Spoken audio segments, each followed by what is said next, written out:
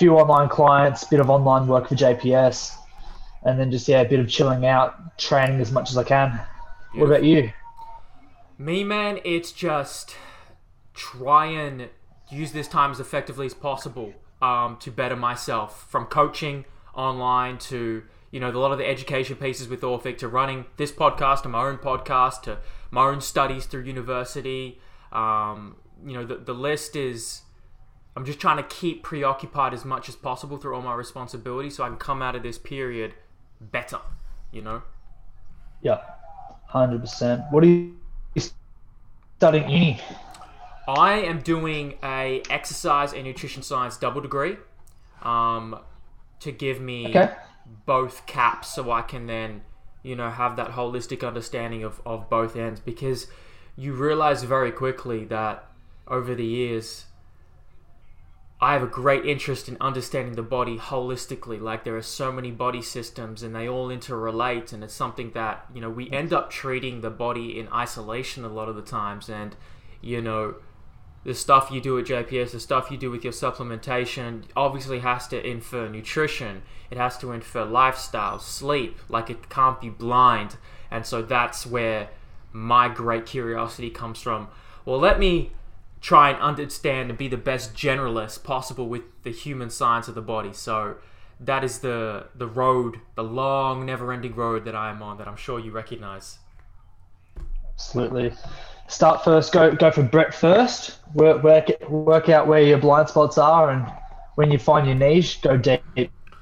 Yeah, and that's a conversation capitalize. I've had with many people. It's like, well, when do you do that? Like, do you niche? Like, when do you do it? How should you start? I mean, where did it start for you? Actually, describe for people who don't know who you are. Like, what's the 1 minute elevator pitch? Who you are, your background, and how you came to be where you are now. Yeah, cool. So my name's Aaron Hoey. I'm a coach and educator at JPS Health and Fitness. And it all started for me growing up in a small rural country town called Kattunga, which is about 30 minutes north of Shepparton. I grew up on a dairy farm, and up there when I was growing up, my primary interests were milking cows, football, and training. And I really fell into the whole health and fitness aspect, probably for two reasons. One, to improve my confidence and to try and get girls, which was relatively unsuccessful. That's how many two, to improve my sporting performance. It's how most of us start, man. Right. And second was to just improve my football, improve my kind of sporting performance. And that took me, when I graduated high school, I moved to Melbourne, settled into life in the big smoke. I started studying a double major, so a Bachelor of Science, majoring in biomedical science and exercise science at Victoria University.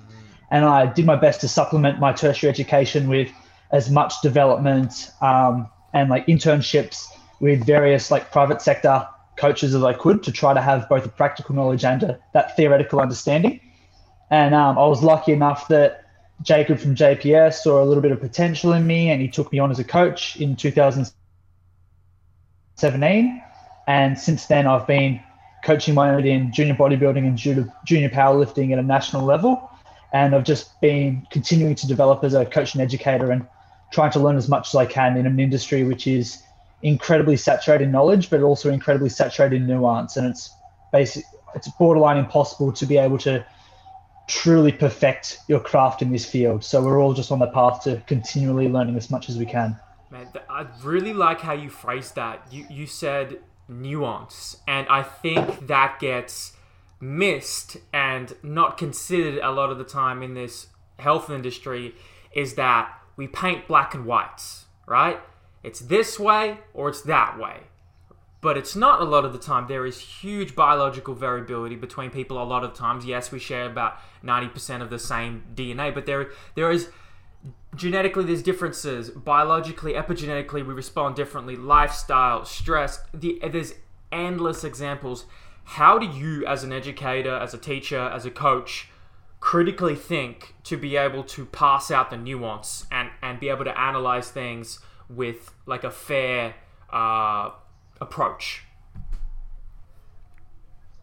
That's a really good question. And I think that for starters, I find it's really useful to have, like, as you said, we are like 99% similar. So because of that, it is really useful to have a good understanding of what does constitute average. So you can start there and you can look there, but then also knowing that there's going to be responders on either side of the spectrum, usually under like a bell curve distribution where 97% of the population fits under 2 standard deviations from the mean. And if you can understand that, then you can have an approach where you give client you give the client what is going to be optimal for the majority of the population, but then you have checks and balances in place so that you can measure their response. And from there, you can usually be able to integrate some kind of model where you can increase or decrease whatever it is you're trying to administer in order to get the desired outcome. So yeah, rather than kind of looking at a client saying, is this going to work or is this not going to work? You're really looking at to what degree does this work? What's the effect size of whatever I'm trying to administer, and from there you're able to really assess what changes are made, how it was influenced, and kind of that's in essence what I'm trying to get at is science is very you apply some kind of intervention, you have a hypothesis, you measure, you get results, and then you're able to ask further questions, and that process should be able to be administered to a lot of our clients. Well said. Yeah, that's a great summary of especially the bell curve, the distribution and standard deviations. Do you find that, well, let's talk about supplementation, right? Give a background with your affiliation with Bulk Nutrients, who we've recently partnered with, which is how we came across you. Give us some background on that, and then I'd like to shift the conversation to supplementation, how that relates to exactly what you're talking about.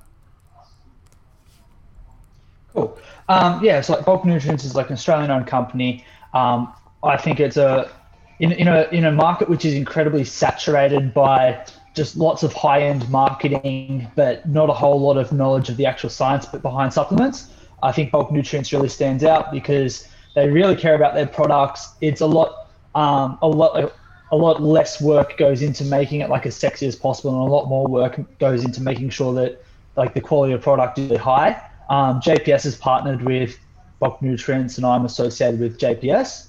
Bulk Nutrients is just one of those really trusted sources, and if I want to inquire or have any specific questions around the supplements, they're always really, really quick to get back to me, which I fully appreciate, because I think that when you're looking at things like supplements, which can have a really large effect on someone's health if implemented incorrectly, you want to have full disclosure about what's going on with the products, and how successful they are, how they've been tested, and the full ingredient lists. Absolutely. How do you go about prescribing supplementation? I know everybody's seen those pyramids, right? And supplementation usually is one of the lower tiers, but I think a pyramid is actually a really poor way to even display the influences that different interventions and different facets of health have on people. So it may be, instead of thinking like a pyramid, like a matrix, where everything is, it's you pulling levers. One goes further towards another depending on the time, the situation, the context.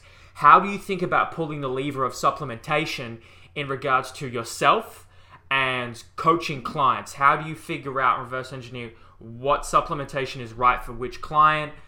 Just a general overview of your principles around that. Yep, sure. So for starters, I actually personally don't mind the pyramid, but you have to understand the limitations of that pyramid structure. For sure. So the actual pyramid itself, which you've probably seen, is muscle and strength pyramids for nutrition.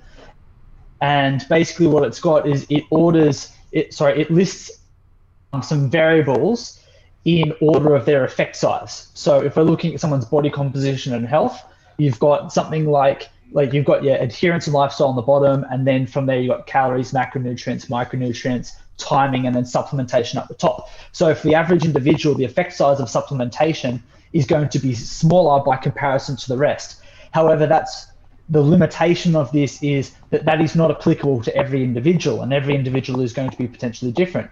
For example, if you've got a client who is anemic and has iron deficiency, it's they could be consuming like the best macros or the best like the best energy balance for them. But at the end of the day, they've got insufficient iron in order to function optimally.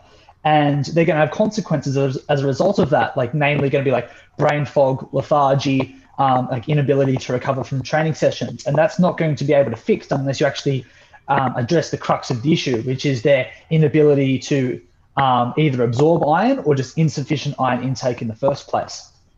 That's just a really quick example about the muscle and strength pyramid and how I view the utility of that resource, because I think it's a really valuable resource. It's important to understand that, yes, there are different variables which will have on average a different effect size for the individual, but just understanding when the nuance does matter. In regards to your question about a comprehensive framework of how to use supplementation either for myself or for clients, for starters, I'd probably address what not to do. And I do see this quite a bit in the industry.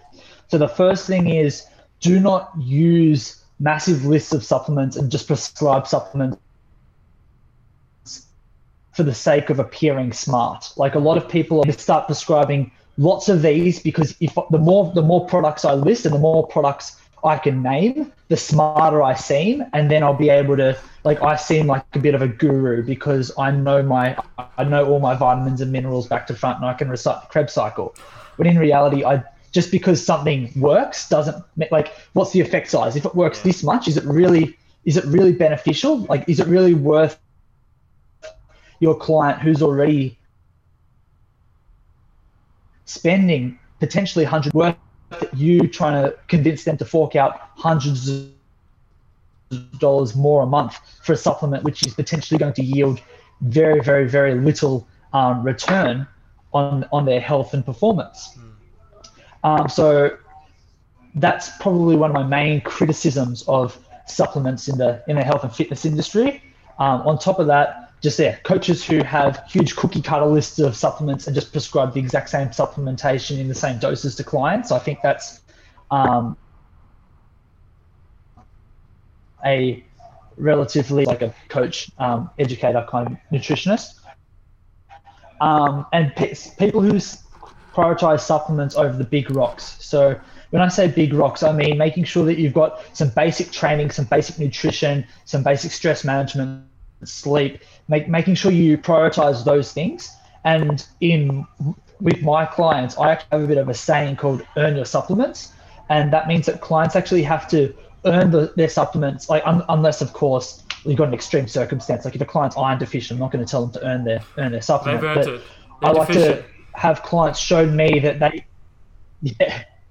I like to have clients show me that they can nail some basic training, nutrition, lifestyle habits before we start delving into the real nuance of trying to optimize certain variables, because there's only so much that you can supplement like poor lifestyle and training nutrition habits. That's actually, that's a really good point. Actually, as soon as I said that, they've earned it, they actually haven't. I disagree with what I just said. It's like we can modulate so many of these deficiencies with nutrition and lifestyle. Like, we could even look at things like gut health, which can, end up taking certain minerals and metals from the body, sucking them up, or they can end up secreting them, right? Depending on the specific type of gut ailment, like negative gram-bacteria. I don't know if you've ever heard of that.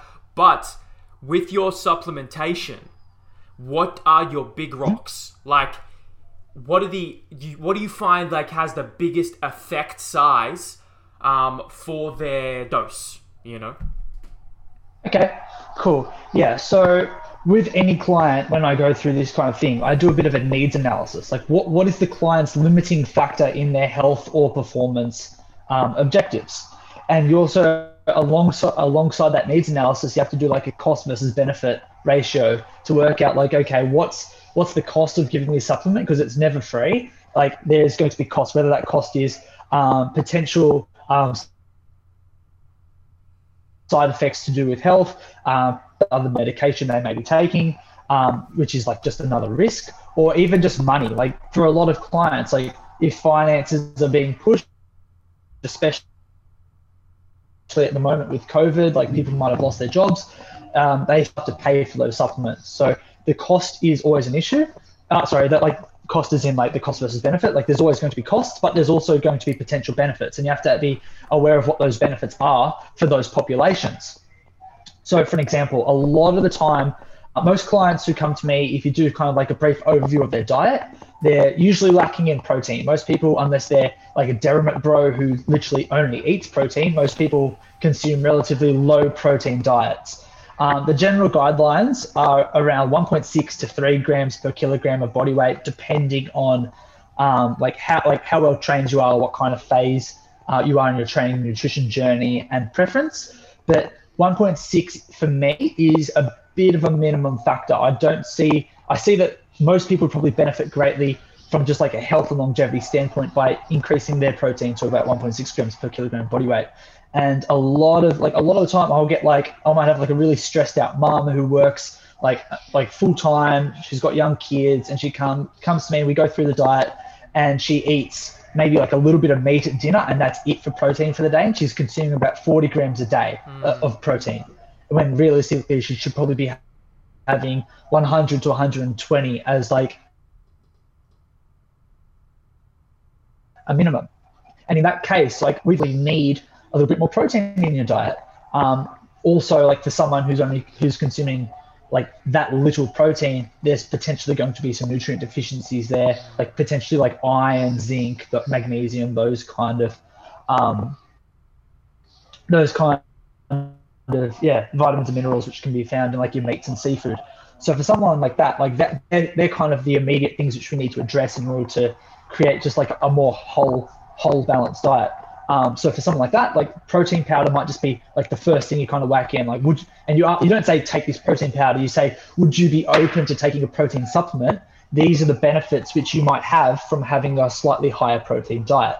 And you probably don't jump straight from 40 to 120 grams per day, but you might say, okay, we're currently having 40. Let's keep it as is. Let's add a protein shake. So that's going to be an extra 25 grams. So then you have a week at 65 grams, and then you might add a little bit more red meat or a little bit more seafood. Now you're up to 90 grams a day. And then within a month, you've taken Susan the soccer mom from 40 grams of protein a day to 120 grams of protein a day, and potentially taking out a few nutrient deficiencies by saying, let's include some oily fish twice a week. Let's include some red meat twice a week. And just trying to get a little bit more balance and variety into the diet. However, that's going to be completely different for like a derrimate bro, for example, who's eating 400 or 500 grams of protein a day, who's absolutely slamming protein. 400 to 500? Do you know people eating that much protein? Yeah, I've seen 3 to 5 times body weight for some people. Yeah, well, they're probably like 90, 100 kilo blokes. So yeah, 4 to 5 grams per kilo, Jeez. Which is a lot. And so that again, if you do a needs analysis, that's a real does that person need a protein shake? Probably not. If anything, you might be actually trying to get some protein out of the diet, and maybe seeing their macronutrient split to get a little carbs and fats if they're just absolutely slamming protein. So a good cost benefit analysis and a good needs analysis for each individual client is going to assist you in being able to have a more comprehensive approach to prescribing supplements. Well said. I like the simplicity of protein. I think it gets missed a lot of the time in the, we try and make things fancy and complex with this supplement and that and this lifestyle habit and it's protein intake, it's going to help mitigate sarcopenia, which is age-related muscle wastage for those who don't know, and that's so important for your aging parents and individuals. Before we continue though, Aaron, I want to check, because the internet connection has been coming in and out. It's been a little bit, I've been able to understand you mostly, but is there anything on your end that you got going on in the background? Maybe some streaming or some torrenting? I don't know. I'll just take my phone off the Wi-Fi. Nah, just Wi-Fi is a little bit dodgy in Old Tullamarine. No, it's all good. We'll make it work. Okay. Make it work. The supplement protein, so important, I think, so understated. And I'm really glad you mentioned that. Now, going from there, what else are your big bang for buck supplementation protocols that you put in place for maybe a vitamin and mineral macronutrient perspective? Yep, sure. So, from like a vitamin and mineral perspective, there's a few there, and again, they're a little bit like context dependent on the kind of individual which you're trying to administer them to. One of the first ones I go for, and usually this is almost prescribed all the time to my clients after they've had a blood test, because I do like to screen with blood tests if possible, because blood tests can pick up on a fair few nutrient deficiencies. And realistically, as a personal trainer, like we're not dietitians, we're not general practitioners, and we really have to be careful when we start pushing things on clients if there's not going to be any real benefit, especially when we talk about vitamins and minerals, because a lot of these vitamins and minerals aren't necessarily going to yield any benefit unless there is a deficiency in the first place. Like a lot of your B vitamins, for example, are like water soluble. And so if you're just taking lots and lots of B vitamins in, you're probably just going to excrete them through your urine. So like a basic kind of blood test, getting some results, that's going to be really beneficial. And one of the big ones I look for is vitamin D deficiency. Yeah. So vitamin D deficiency is really, really prevalent in Australia. And in United Kingdom, for example, so I know for a fact in Ireland, the government's actually taken action because vitamin D deficiency is so prevalent with their lack of sunshine hours, especially during winter, that they actually fortify a lot of their dairy and a lot of their like seeds, breads, and cereals with vitamin D. Now, we don't necessarily have that in Australia. And as a result, I've seen some varying statistics. It's hard to get it really accurate, but usually the literature states that anywhere from 70 to 90% of Australians could be vitamin D deficient. And like, that's a lot. And I would dare say that would potentially be higher this year because of COVID restrictions, lockdown, most of it inside, desk bound, rarely getting sunlight. So I think that vitamin D deficiency at the moment, and just like a good vitamin D supplement, is a really, really good bang for your buck. One of the benefits of vitamin D supplementation is because vitamin D is a fat-soluble vitamin, you don't necessarily have to take it every day. You're more so looking to get a certain amount over the course of like maybe a week or over a month. So what I like to do is I get my, I can't remember the brand. I think it's called Now, but I get it off iHerb, and I get 10,000 IUs, and the recommended dosage of vitamin D is about 5 to 7,000 IUs a day. However, we do get some of that from like sunlight if we do go outside. But I'll take maybe 5 or 6 tablets, and I'll just like bolus dose it with a high fat meal at the start of a week, and that kind of amount should keep you going basically for a week. So I like to get clients onto that, especially if they're vitamin D deficient. And if they are deficient, you do usually need higher concentrations. But like a doctor or a dietitian will usually talk you through the kind of dosages which you may want to be taking depending on what your levels are. All right. Yeah. In regards to, yep. Oh, I was just gonna say, in regards to other vitamins, probably my biggest go-to for some clients who are at risk of like B vitamin deficiency. A lot of them, like women on the contraceptive pill, because contraceptive pill has been known to deplete a lot of B vitamins.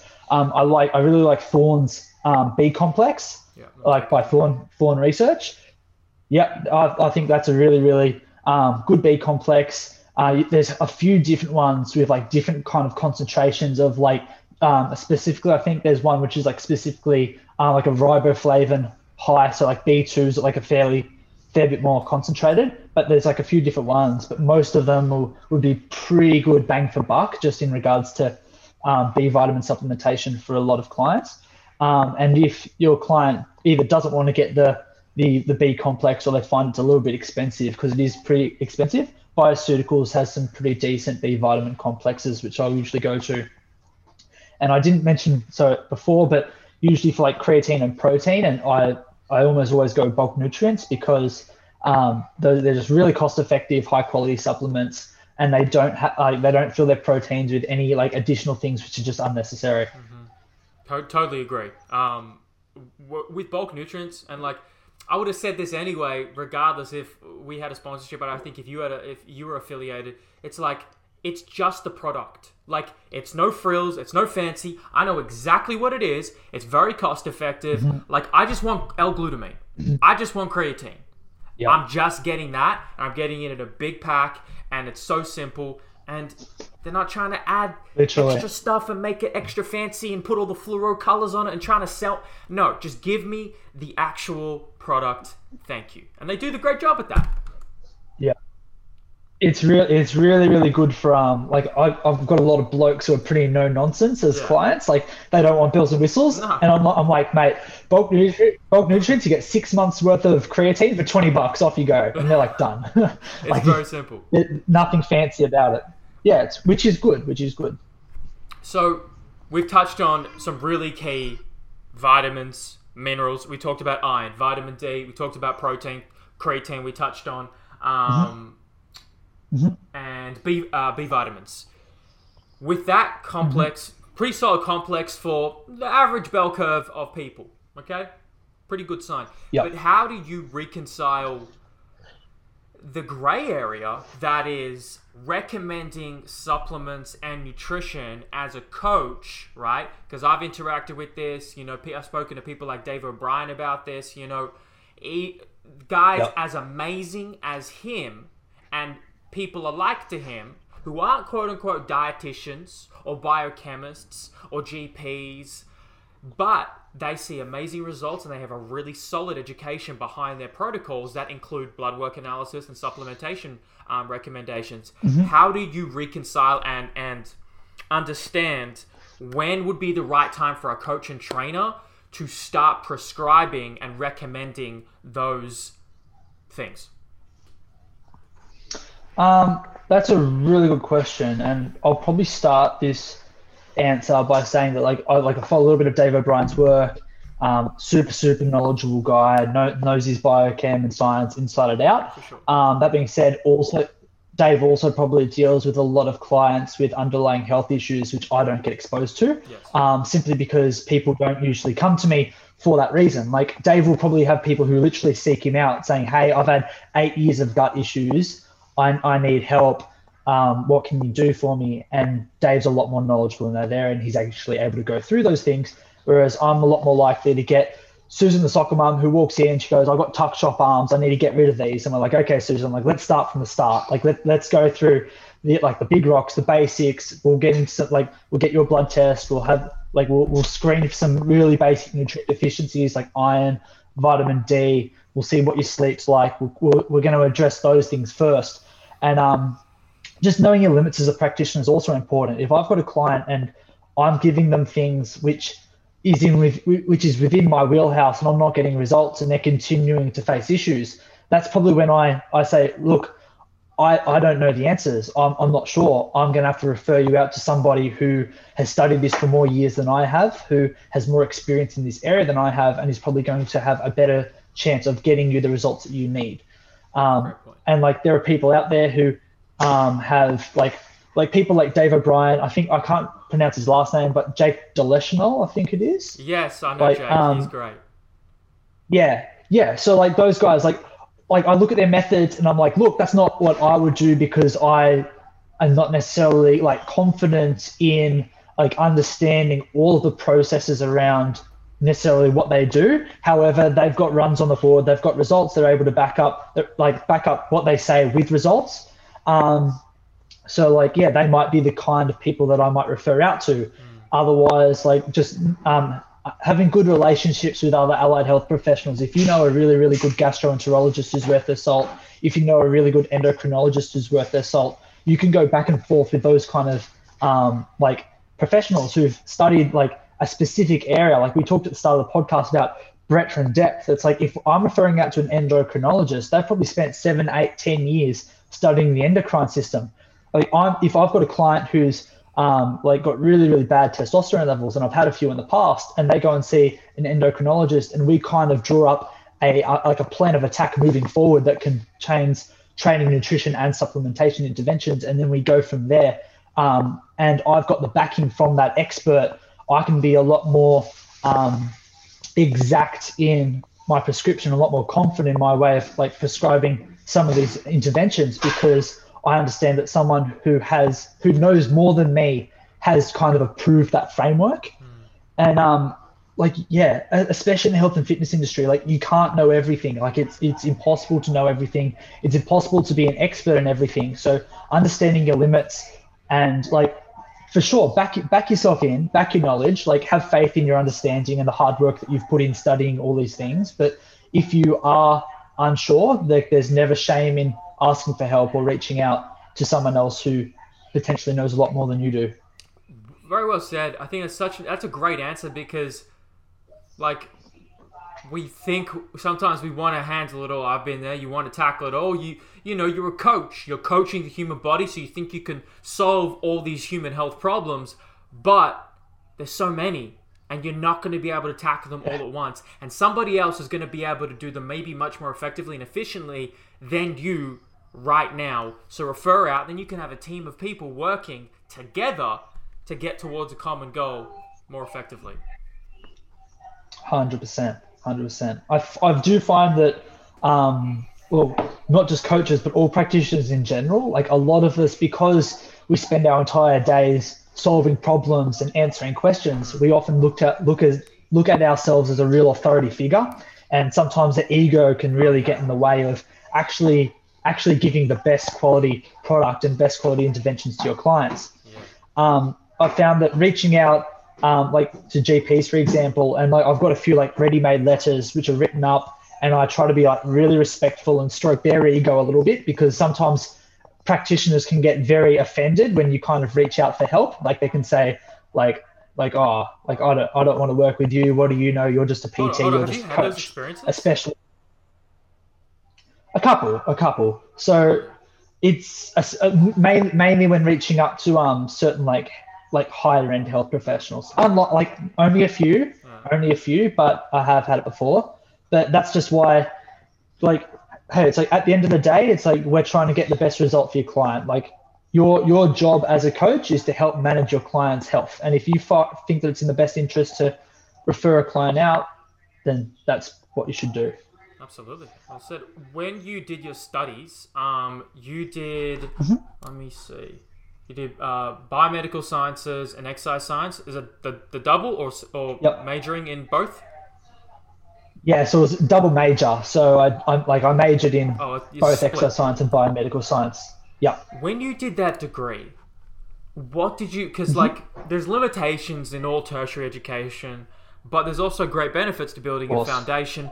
What do you find were the biggest gaps in knowledge for you when you did that degree that you had to plug, that you would want to make future students aware of? Yeah, for sure. For starters, I found that like I'm very happy I did the double major. I found that the biomedical science stream that I was in was just full of really, really competent students, like high achievers, people who like strived really hard, studied hard, got really good results. A lot of them probably missed out on medicine by this much, by a fraction. And as a result, a lot of them were trying really hard in the biomedical stream to get good enough marks to be able to study postgrad medicine. So I was surrounded by a cohort of individuals who were very intelligent, very conscientious, and they worked hard. They got good results. The actual course itself was relatively solid, like lots of like just high-end theory, lots of physiology, biochemistry, like a little bit of like pharmaceutical science, pathophysiology. And I found that the theory side from the biomed degree was excellent. Like I gained a really comprehensive understanding of a lot of theory. However, from a practical standpoint, there was almost nothing in that biomed side, because realistically that degree equipped you to do further research or further study. Like it wasn't the kind of degree where you finish it and you go out into the real world and dominate. Like it was literally a stepping stone course. That being said, it was good. I do not regret doing that at all, because I think it does set me up in future for like more tertiary education. And I think the exercise science course, it had some parts which were good, but I find that it kind of lost itself in the sense that it was like exercise science is a really broad field. And I think that a lot of people go into exercise science because they want to coach or they want to do something similar to what we do. Like they want to coach, they want to educate, they want to do that kind of thing. But the course itself seems to be geared between either becoming a PE teacher or doing the clinical, like the exercise physiology kind of stream and working with like diseased and elderly populations. So I think that there's a real gap there for the kids who are coming through in the exercise science stream, who want to be high achievers, who want to be able to understand physiology to a high degree, to be able to sort out what's true and what's not true, who want to work with like high profile individuals, or even just want to be able to deliver really high quality services to like general individuals. I think that, I think that the overall standard of that exercise science in regards to like physiology, biochemistry could definitely be picked up a bit, like make it more difficult, make it more challenging. And then from the biomed perspective, like more practical skills for sure. And I'm really, really grateful that I supplemented my tertiary education with some free internships, lots of shadowing other coaches, because I gained a much more comprehensive understanding of how to apply the more advanced theory to the real world. And I think that a lot of my cohort that went through with me, the majority of them don't have those skills because they never went through any kind of practical system. They just had the theory and they got out, and most of them have just gone on to do further study, which isn't bad. Like there's always options there. Like if you want to become like a researcher or a scientist, or I've had a few friends who go on to do physiotherapy. But I think that given the sheer amount of people who want to do be high level coaches, like really high quality PTs, I think that the university should be inclined to deliver courses that help with like employability and like kids getting good jobs in the workforce. So implementing that theory with the practice. You've said a lot of really relevant things. My brain got a bit went like, oh, I want to this. Would you, first thing, with biomedical science that you studied, which gave you a super comprehensive understanding of the theory of anatomy, physiology, biochemistry, pathophysiology, would you actually recommend for students thinking about becoming a coach and trainer, or just starting the exercise science, would you actually recommend they change over to biomedical sciences or something else that you would consider as well? I think it does depend on what kind of trainer or coach you want to be. Like I think it's very important to have to reverse engineer your career, like decide what kind of coach I want to be and then work backwards from there. If you just want to work with just everyday people, you want to just be a really good coach, make people enjoy their sessions, like some basic kind of habit change and formation, your personal skills are going to be so much more important. Like your ability to communicate and connect with people is going to be invaluable by comparison to learning the Krebs cycle. Like you can know everything about oxaloacetate and all like acetyl-CoA, but if you can't have a general conversation with Susan the soccer mum and convince her to get her step count up and eat some vegetables and get more than 3 hours sleep a night, you're probably not going very far as a coach.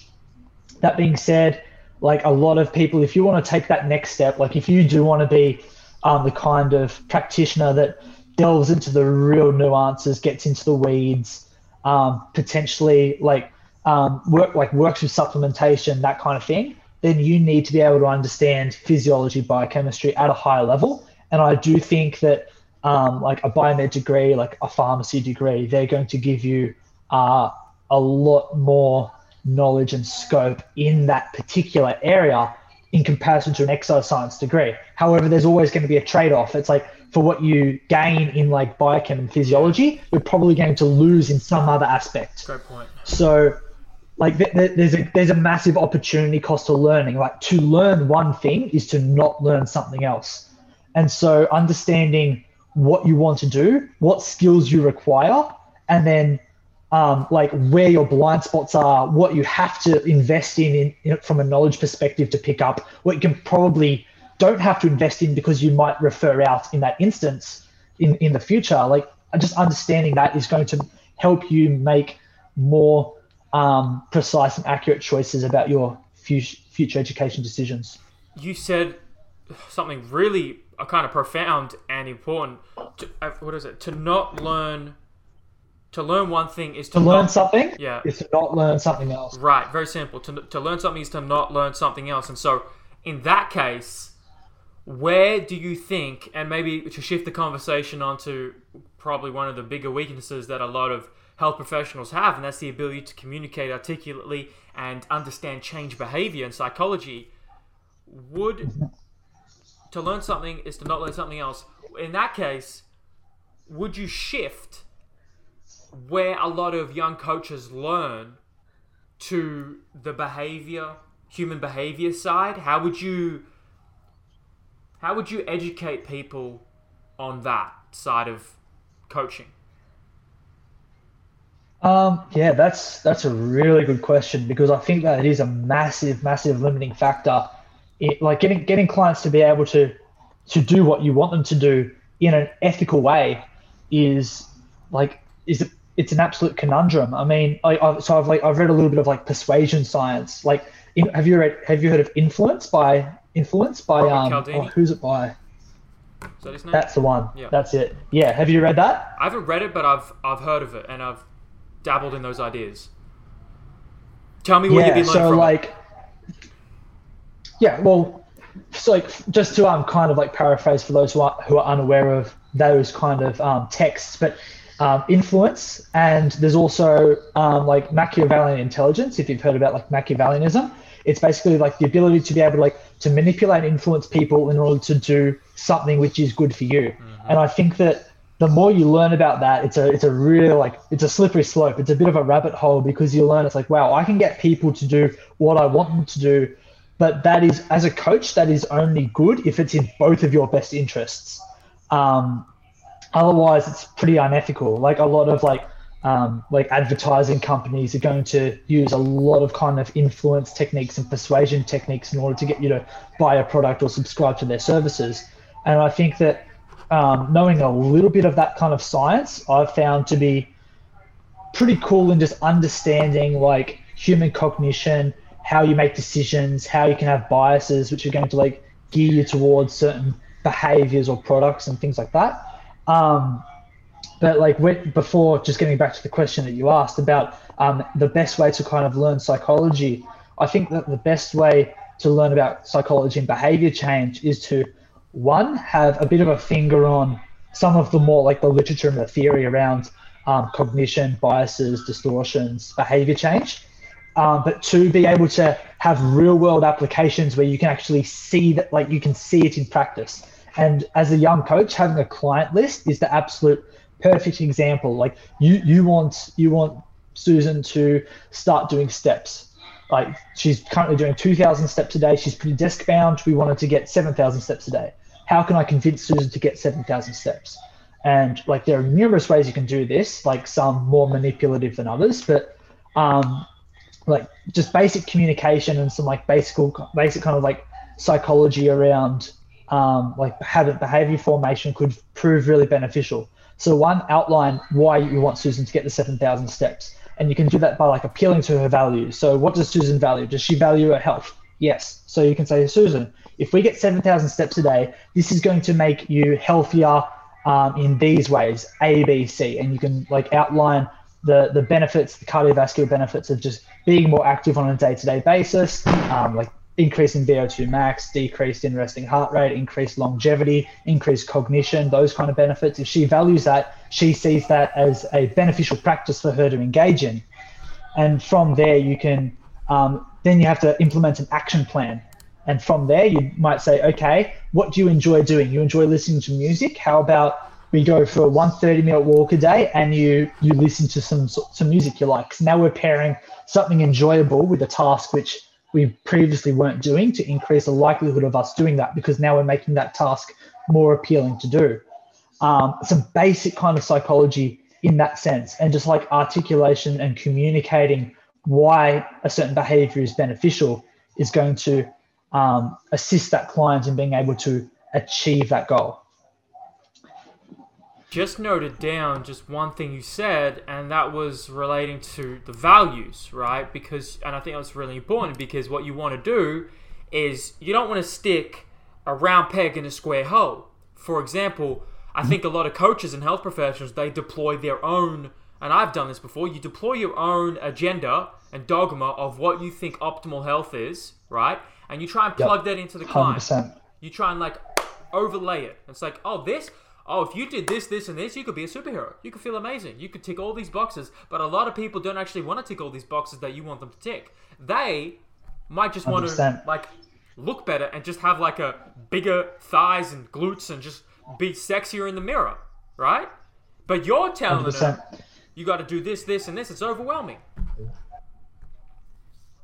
Yeah, I agree. Like, appealing to your clients' values and beliefs is one of the first ways where you can actually really get inside their head in a way where you're influencing their behavior in a mutually beneficial perspective. So if a client really, really wants to, like, let's say, for example, like I've had this before, you have an older client who comes to you, like a 45, 50-year-old woman, like cares about like her appearance and things like that. And you're telling her that we're doing a seated row or a face pull in order to grow her rear delts. She doesn't care about growing her rear delts. Not at all. That's not what she came to you for. But if you say, Lisa, we're doing this to improve your posture, all of a sudden it's, I like this exercise because I want good posture. I want to be able to have my shoulders pinned back and I don't want to be all hunched over as I get older.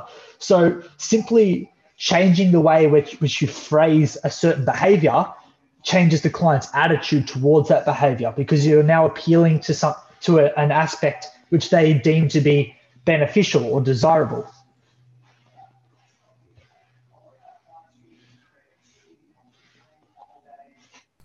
Absolutely, and I'm note-taking these things as I'm going along, just to like, because I don't know if when you do your coaching, right? Do you have templates and do you have like systems that you use once a client gets in the door? What's your system from like as soon as you initiate or a client contacts you to that you end up coaching them? What are the questions you ask them to gather that important information to assess where they are on the change behavior scale, pre-contemplation, contemplation, wherever that is? How do you determine that? That's a really good question, and in my opinion, that's a really ongoing process. Like, that's not the kind of thing that you knuckle down in one hour session.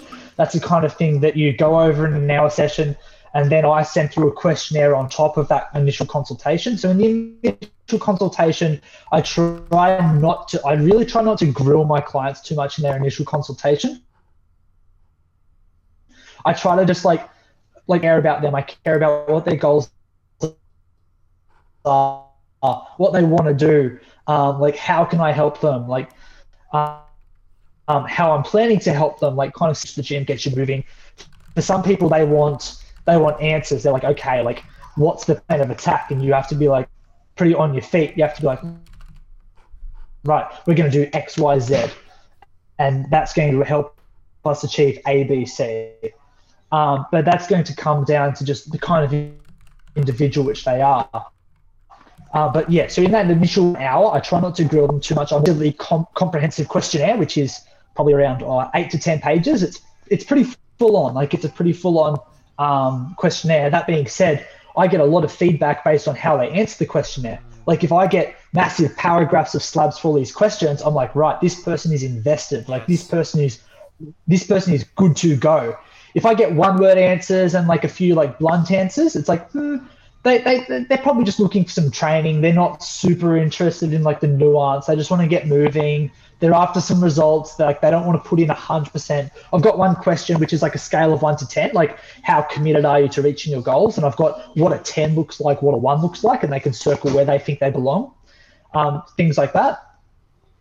And if I don't get the questionnaire back at all, that also says a little bit about the kind of client I'm dealing with as well, which is fine. Like, that client just they might just be looking for 2 half-an-hour sessions a week, and they don't want to think about it when they're out of the gym. But those 2 half-an-hour sessions a week is good for their mental health. So in that case, I do what the client wants, and we just have a good two 30-minute sessions a week. in regards to like when you asked about like gathering data on a client, as I said, like that kind of process is always ongoing, and I'm always trying to ask questions, sometimes directly and sometimes on relatively just like, yeah, subtle about how I go about it. But you should always be continually screening your clients to work out like where their head's at, what their motivations are, what their intentions are behind certain actions. I think that's really important these days, because some things some things go completely under the radar with like a questionnaire, and then you might get into week 5 or 6 and you find out that they're skipping social occasions because they've got anxiety around food, and you're like, right, okay, now that's a big red flag which we need to address, because we are potentially working with someone who has a bad relationship with food or a potential eating disorder. And so if you can like ask some subtle questions around that, then you potentially might be able to refer them out to a professional relatively quickly, and then you're well on the way to solving something which potentially flew under the radar at the start. Very, very interesting. Okay. So from there, then you take them, so you're at a point now where you're open to coaching pretty much anybody, right? It's not, is that accurate? Like you're gonna, whoever comes to you, you will assess and work with regardless of their level of commitment. Is that accurate?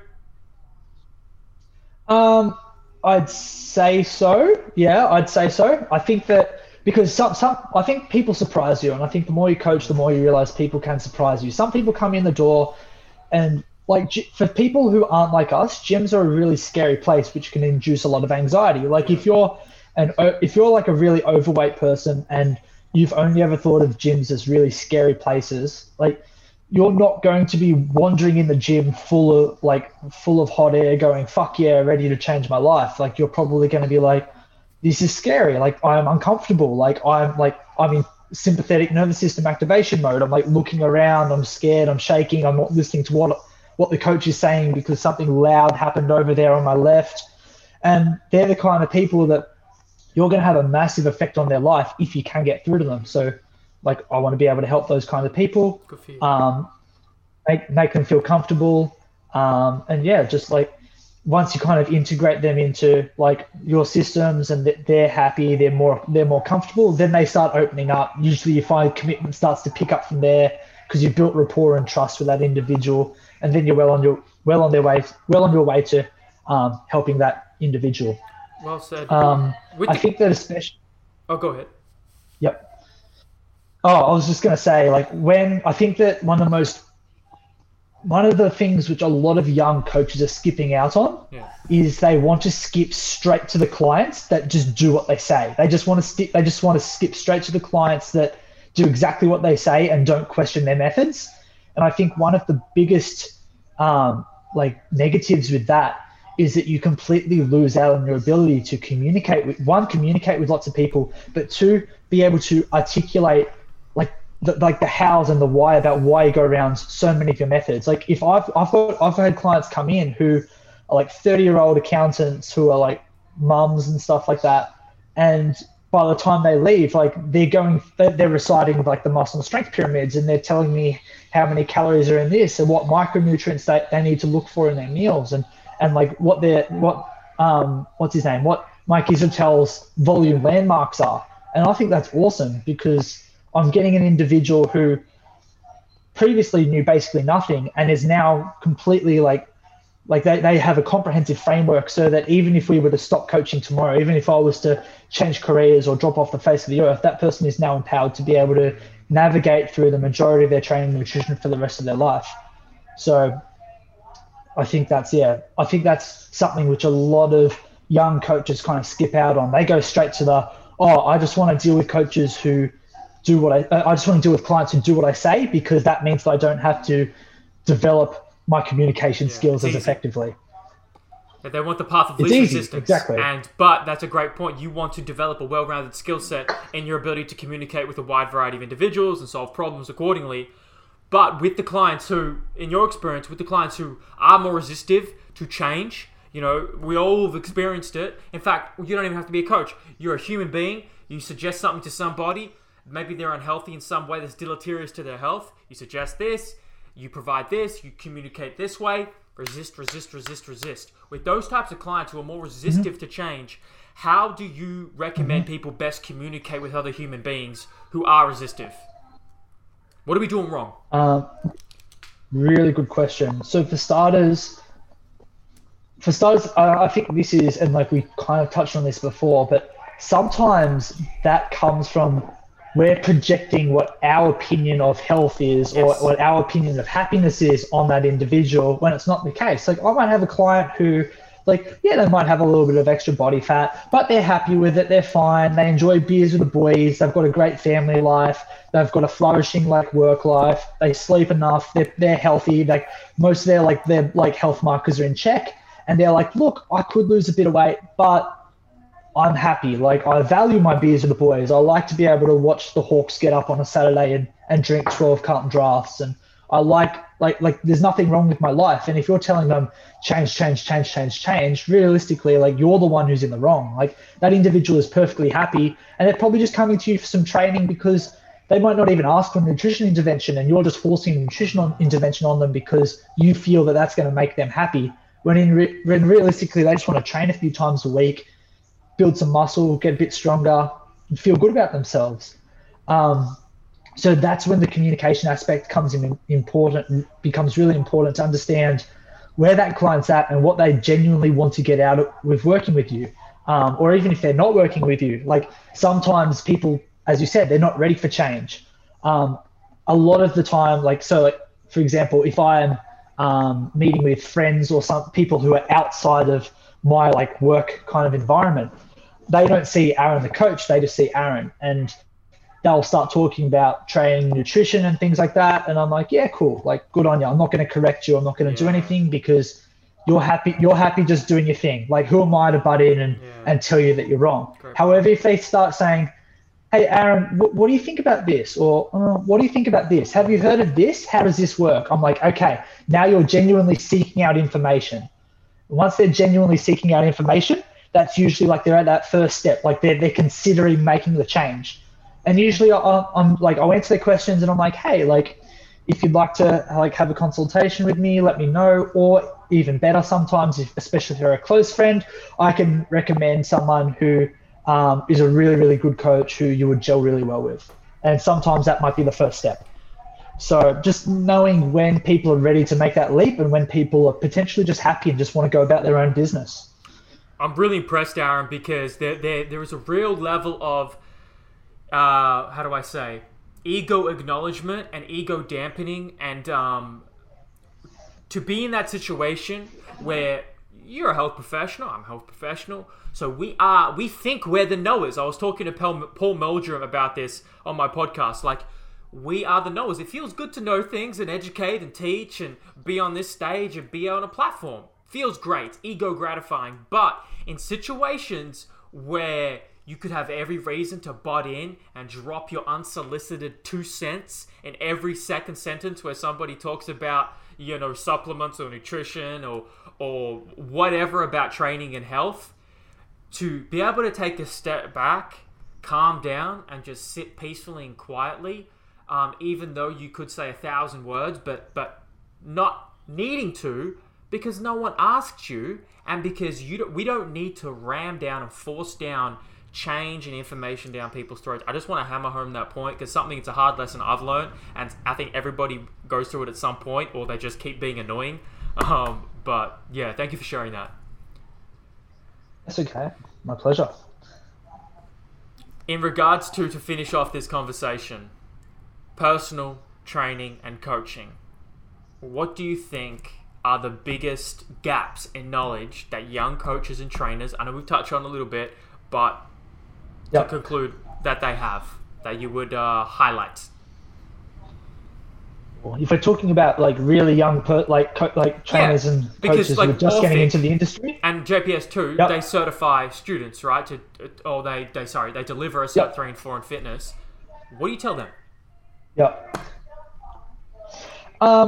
Look, I think that one of the literal first things that you can do as a coach to become ahead of the majority of the industry, irrespective of all the, like, as coaches, like, we want to be, like, as you talked about, like, being holistic, like, there's a big appeal to being able to problem solve multiple different facets, like, to be able to understand nutrition and supplements. Like, that's cool, that's sexy, that's fancy. But at the end of the day, if you're an 18, 19-year-old and you're getting into the gym, teach your clients how to, like, prescribe exercises correctly and how to, like, give good technique to your clients, like, teach your clients how to lift correctly and safely, and then teach your clients how to push with intensity, and all other factors, like, taken out, you will still get better results than the majority of the industry, just with those really basic skills of correct exercise prescription, correct exercise execution, and some good old-fashioned elbow grease in the form of decent relative intensity. If you can tick those boxes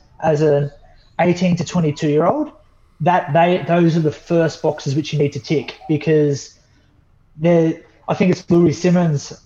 There's a quote from Louis Simmons. It's like don't have 100-pound shoes with a 10-cent squat or something like that. And it's like don't prescribe all your clients all the supplements and make your clients know the Krebs cycle, and they're still doing goblet squats. It's like in order to really drive adaptation, you need to be able to deliver a disruptive stimulus to the system, and you want to do that in a safe manner by making sure that your client is executing with good technique, and being able to, like, progressively overload their technique over the course of months and years in order to grow muscle, get fitter, get healthier.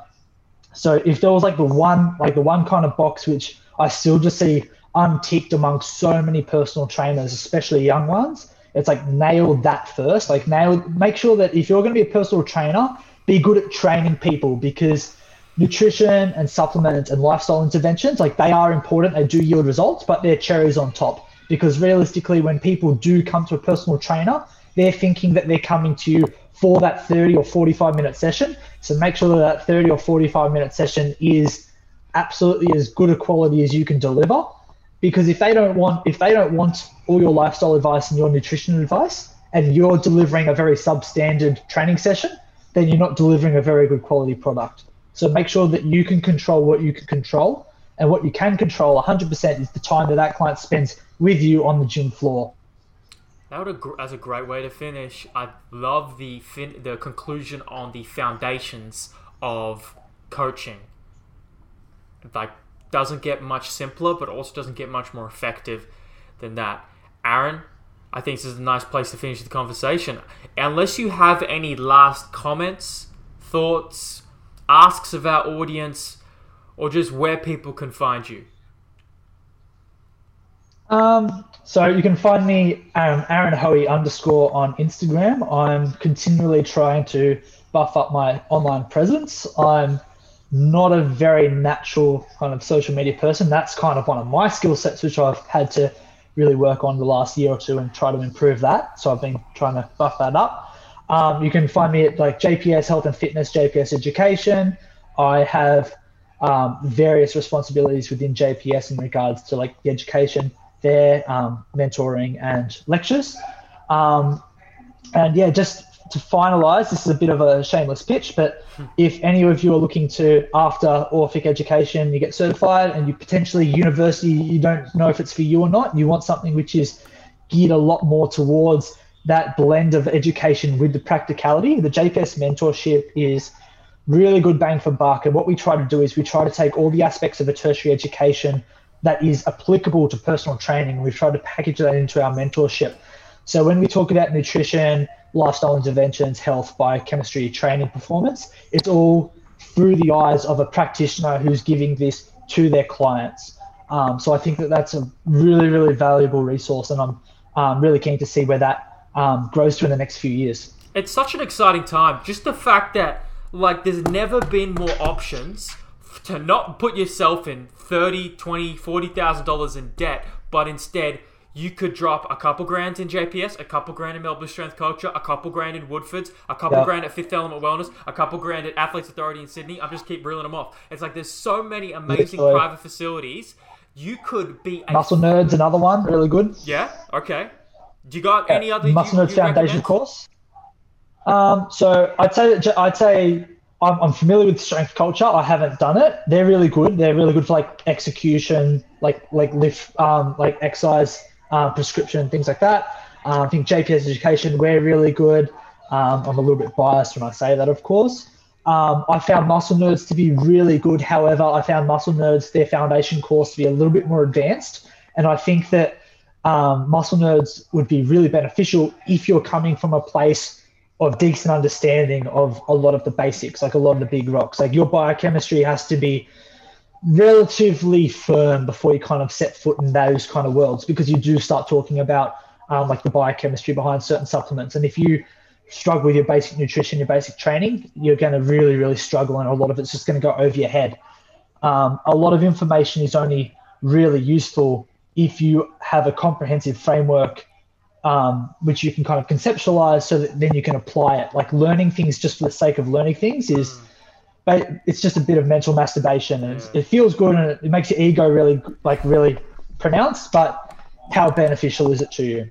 It's a dangerous slope that we've all, I mean, I know I've been there. It's because you love learning. It's so much cool shit to learn. Absolutely. 100% agree. Well, yeah, they're my go-tos. So but I listed off. I just want to finish with that, because that's such an exciting thing where if you're a student, you don't have to do a degree right now. Like, especially in this age, like you can become a phenomenal coach, by just doing a Cert 3 and 4 or just some mentorships, and you'd be off to the races.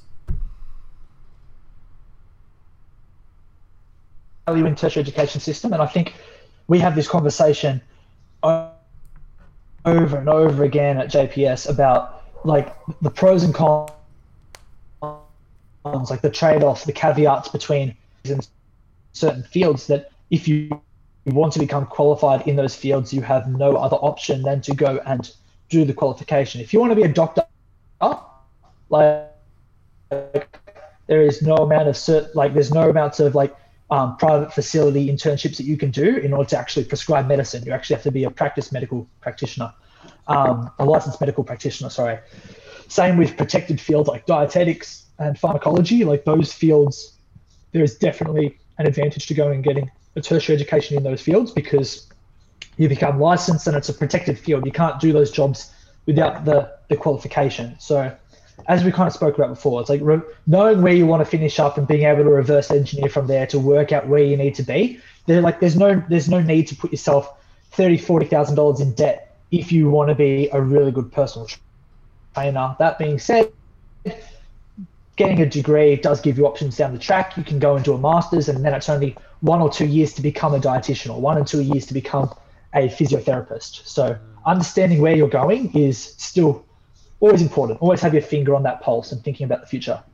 A very well-rounded conversation right here, Aaron Hoey. Thank you so much for taking the time, my friend. It's great to meet you, and I look forward to our paths crossing in the future, man. You sound like a really high-quality coach, and it was a pleasure to speak. Thank you very much. My pleasure, Alex. All right. Thank you, brother.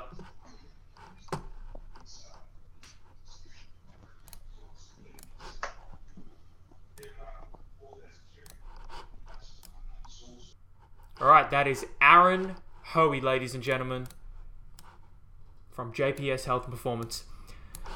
Orphic Education podcast number 21 in the books, ladies and gentlemen. I hope you guys enjoyed that conversation. Basically, a much more grounded conversation on supplementation, on change behavior, on just the basics, and a very well-rounded conversation on how we can communicate and coach and put in strategies for the everyday client, and the utility of things like degrees versus private mentorships, and what methodologies and principles surround them. Really was pleasantly surprised by the level of understanding, sophistication by Aaron. I didn't have much context on him before, but definitely seems like a really high quality coach. And if you guys are in the Tullamarine area, someone to definitely look out for. As for us, Orphic Education, if you guys want to get your own Cert 3 and 4 in fitness and are serious about becoming a personal trainer and coach, and want to align yourself with one of the most comprehensive, practical certifications in the country, of course that's biased, but we can prove it, we can demonstrate it, then we might be a good fit for you if you're serious. We do this podcast every Wednesday, 10 a.m. live. We've spoken to a bunch of really amazing coaches, and it's just really honorable thing, and I'm so proud and honored to be able to speak to such high-level practitioners week in and week out. I kind of pinch myself sometimes to think about the future, the past, and the current present, about all the amazing people I've spoken to throughout this Orphic podcast. Here's a list of some of the people we've spoken to, and I hope you guys enjoyed this one. There's available on all podcast platforms, YouTube, Facebook. Thank you guys so much for listening and watching. I'm Alexander Emanuel. You can find me, my coaching, and my podcast and everything else that I do by just Googling my name. Otherwise, we'll see you guys next week. Thank you so much. Much love. Stay safe, stay strong, stay healthy, and keep breathing. We'll be all right.